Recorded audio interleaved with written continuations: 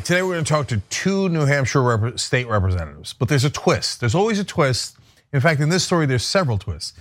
Jody Newell's a new state rep in New Hampshire, and Ellen Reed's been there for a while, collected a bunch of awards, started committees, expert on fish and game. I love all of it. So welcome, both of you. Thanks for having us. No problem. All right, Jody, I'm used to seeing your face because I've seen it at tons and tons of WolfPAC events.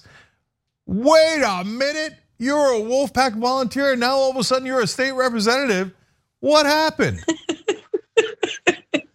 Well, I mean, I think that kind of comes with the territory, right? You start getting involved with politics and you start trying to reach out to your legislators. And at the end of the day, I mean, what is there left but to be one? Well, first of all, I like that attitude, okay? It's a little bit of both beating them and joining them. Which leads me to my first question, which is how'd you do it, right? Because if I could, I'd have every WolfPAC volunteer become a state rep, and then all of a sudden passing, anti-corruption legislation would get a lot easier.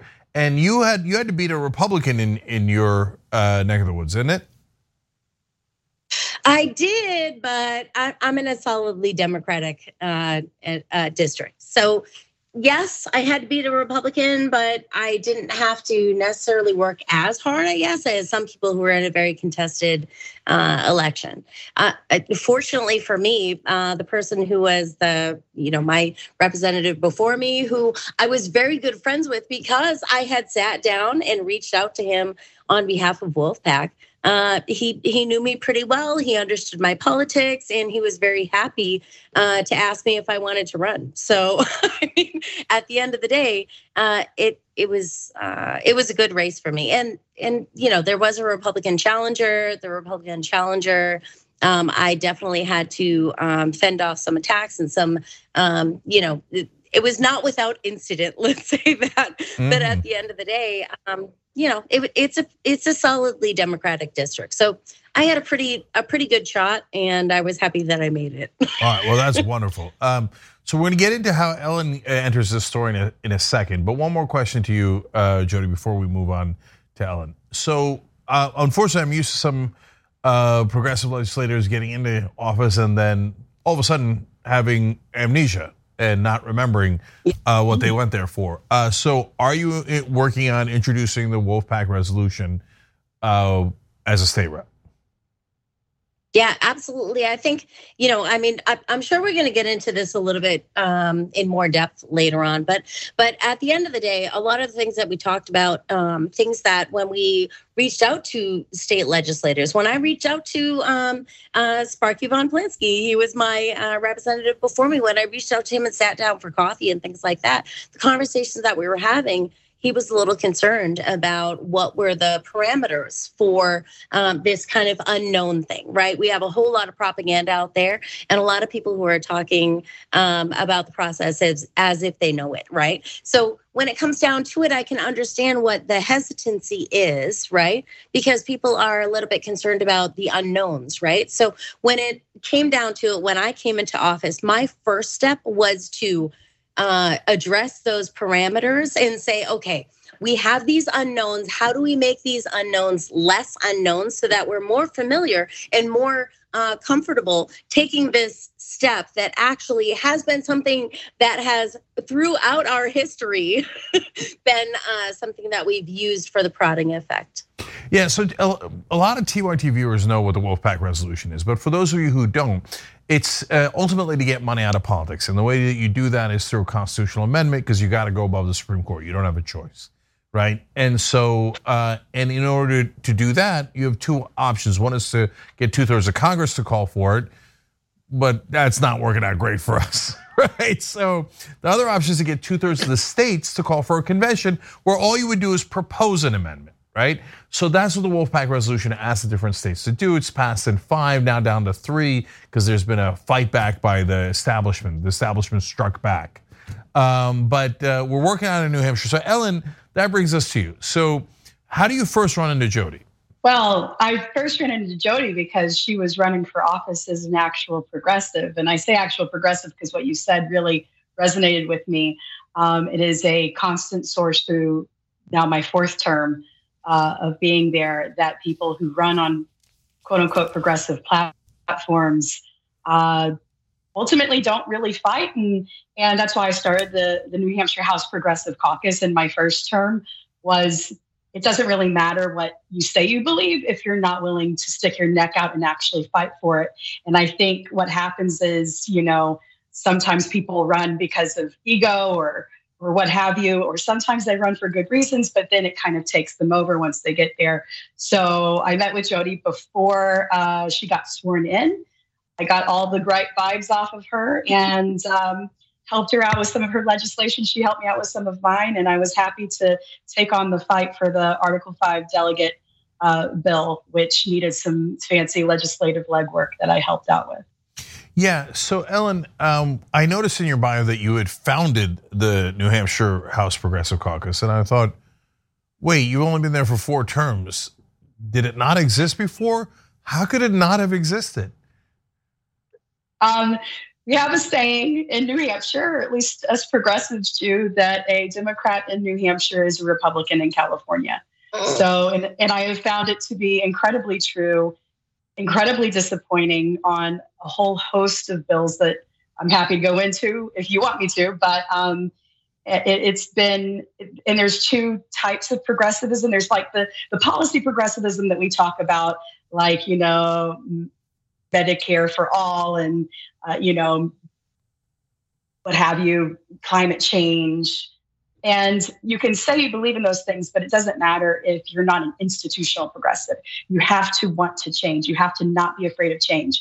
And more than anything, I would call the New Hampshire State House institutionally conservative, just absolutely change adverse, Republican and Democrat alike. Yeah, well, Ellen, unfortunately, I've got bad news for you. A California Democrat is also a California Republican.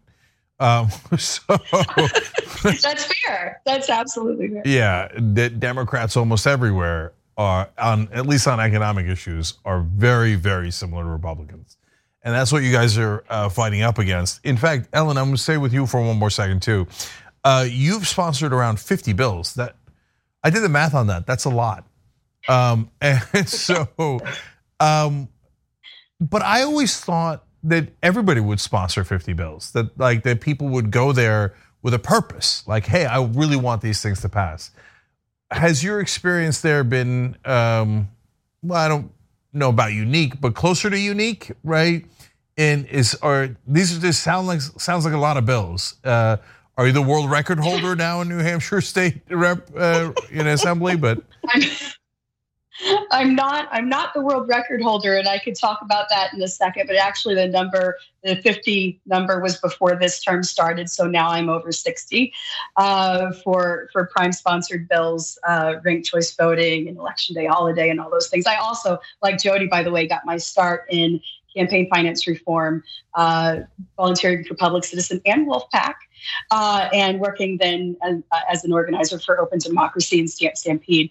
But yeah, so the average, it's kind of nuts because, like I said, it's not like everyone is like Jody and myself, that we were activists and we were passionate, and Republican or Democrat, doesn't matter, but just really cared about an issue or issues and really sought to go and fight for the people how we saw fit. It's more like someone has a name or clout in a town and someone comes to them and goes, hey, everyone knows your name, you should run. And they're like, yeah, I am important. And that's really the predominant vibe. And so the average number of bills that a New Hampshire representative has prime sponsored is 1 a year. Wow. I did 2 in my first year, and which was election day holiday, and no excuse absentee voting way before 2020.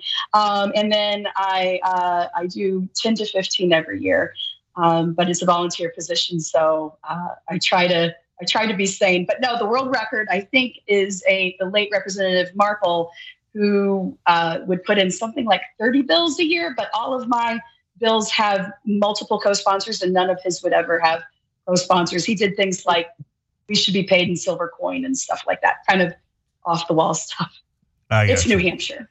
Yeah, it's a really damning indictment of our democracy and our government that it is a little bit shocking to hear a legislator that's actually trying to pass bills.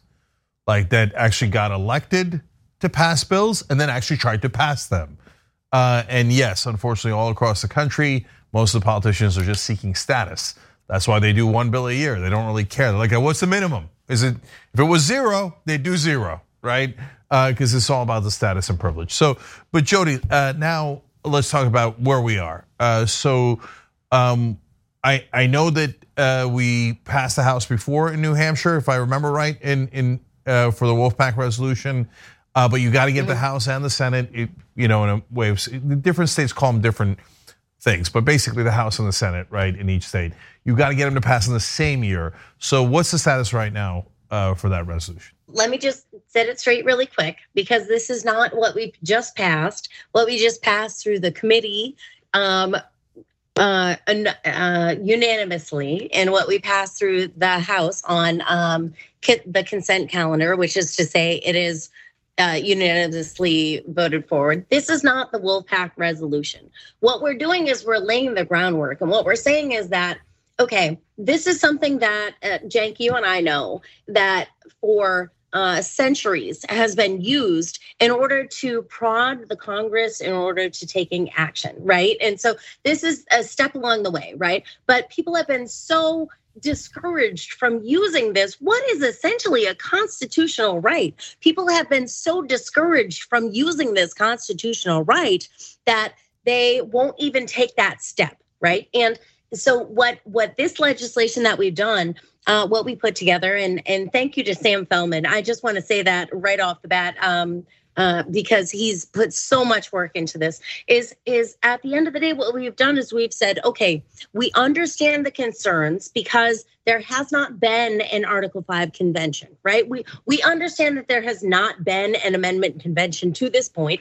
And regardless what the reason is for that, the fact is that there hasn't been one. So we have this kind of ambiguity in what we're trying to pass, right? And so I understand how that cannot be comfortable to certain legislators, and what we can do in that situation. It is not, and this is very much in my testimony, is what is not within our control is whether or not we have an Article 5 convention. What is within our control is whether we contribute to a corrupt one, right? And so at the end of the day, what I can say is, from my going out and talking to the different legislators and working with different people across the country and in different states and things like that, is understanding why people have some discomfort with this and may be susceptible to the propaganda that is put out there about how we don't know about these things and all that kind of stuff. At least what we can do, what is within our control, is to set the delegate rules. And so the legislation that we passed has to do with making sure that the delegates are elected democratically, making sure that they take an oath that says that, yes, you are there to represent the people of New Hampshire. And this, goes for other people in other states, but you are there to represent the concerns of those people, and you are limited to that topic. And if not, at the end of the day, you will be held accountable. Not only will you be recalled, and there is a process for you to be replaced in that situation. There are already people in the waiting for, in the event of something going off the rails, there is someone else there to catch that and to be able to fulfill that role honestly and with integrity. But also that the people, if you are actually intentionally going out of your way to what essentially comes down to is amending our fundamental document. So if you are a person who is going to a situation like that and you are with the intention of amending our fundamental document in a way that does not align with the people of New Hampshire, then there will be consequences for you. And so this is what we've done at this point, and we've passed it. It was unanimous in the committee. Thank you so much to Ellen and to Sam. And so it passed in committee. It passed on unanimous consent. It goes on to the Senate now, and I hope that it gets passed, because at least then we have some type of rules and parameters where we can say, here's the unknown, and we take this unknown and we put it into the known, right? We know what is within our control, we are controlling. Does that make sense? Yeah, it does. And so that'll lead to the last thing for Ellen. But first, I want people to understand, look, there's now a number of WolfPAC volunteers who are legislators all across the country. Recently interviewed Gregory Greco, who's a representative in Rhode Island. There are ones in New York, and on, right? And so get involved, wolf-pac.com. That's the number one group trying to save democracy. And then you never know. You might turn into a state representative. You might help shepherd and introduce the bill in the first place by yourself. So there's a lot of different avenues to it. Ellen, so I know the reason why you guys are going in steps. So lately the number one thing that WolfPAC activist volunteers are hearing back is concerns not from Republicans but from Democrats. Oh my God, the convention is so scary. I heard X, Y, or Z, and it's usually almost it's some sort of Democratic leadership from Washington scaring the bejesus out of people. Oh my God, you can't amend the Constitution. I mean, remember the First Amendment? That was terrible. Wait, that was really good. The Fourth Amendment, wait, that was really good. 14th Amendment, oh wait, that was excellent. No, but wait, exactly. But unfortunately, that works. And so, what's the latest here? So you guys are setting the rules so that people are not scared of the convention as much, right? And I know some Republicans want conventions for other reasons, et cetera. But do we think this will pass the Senate in New Hampshire? And are you guys still getting tons of pushback from other Democrats, or is it getting any better?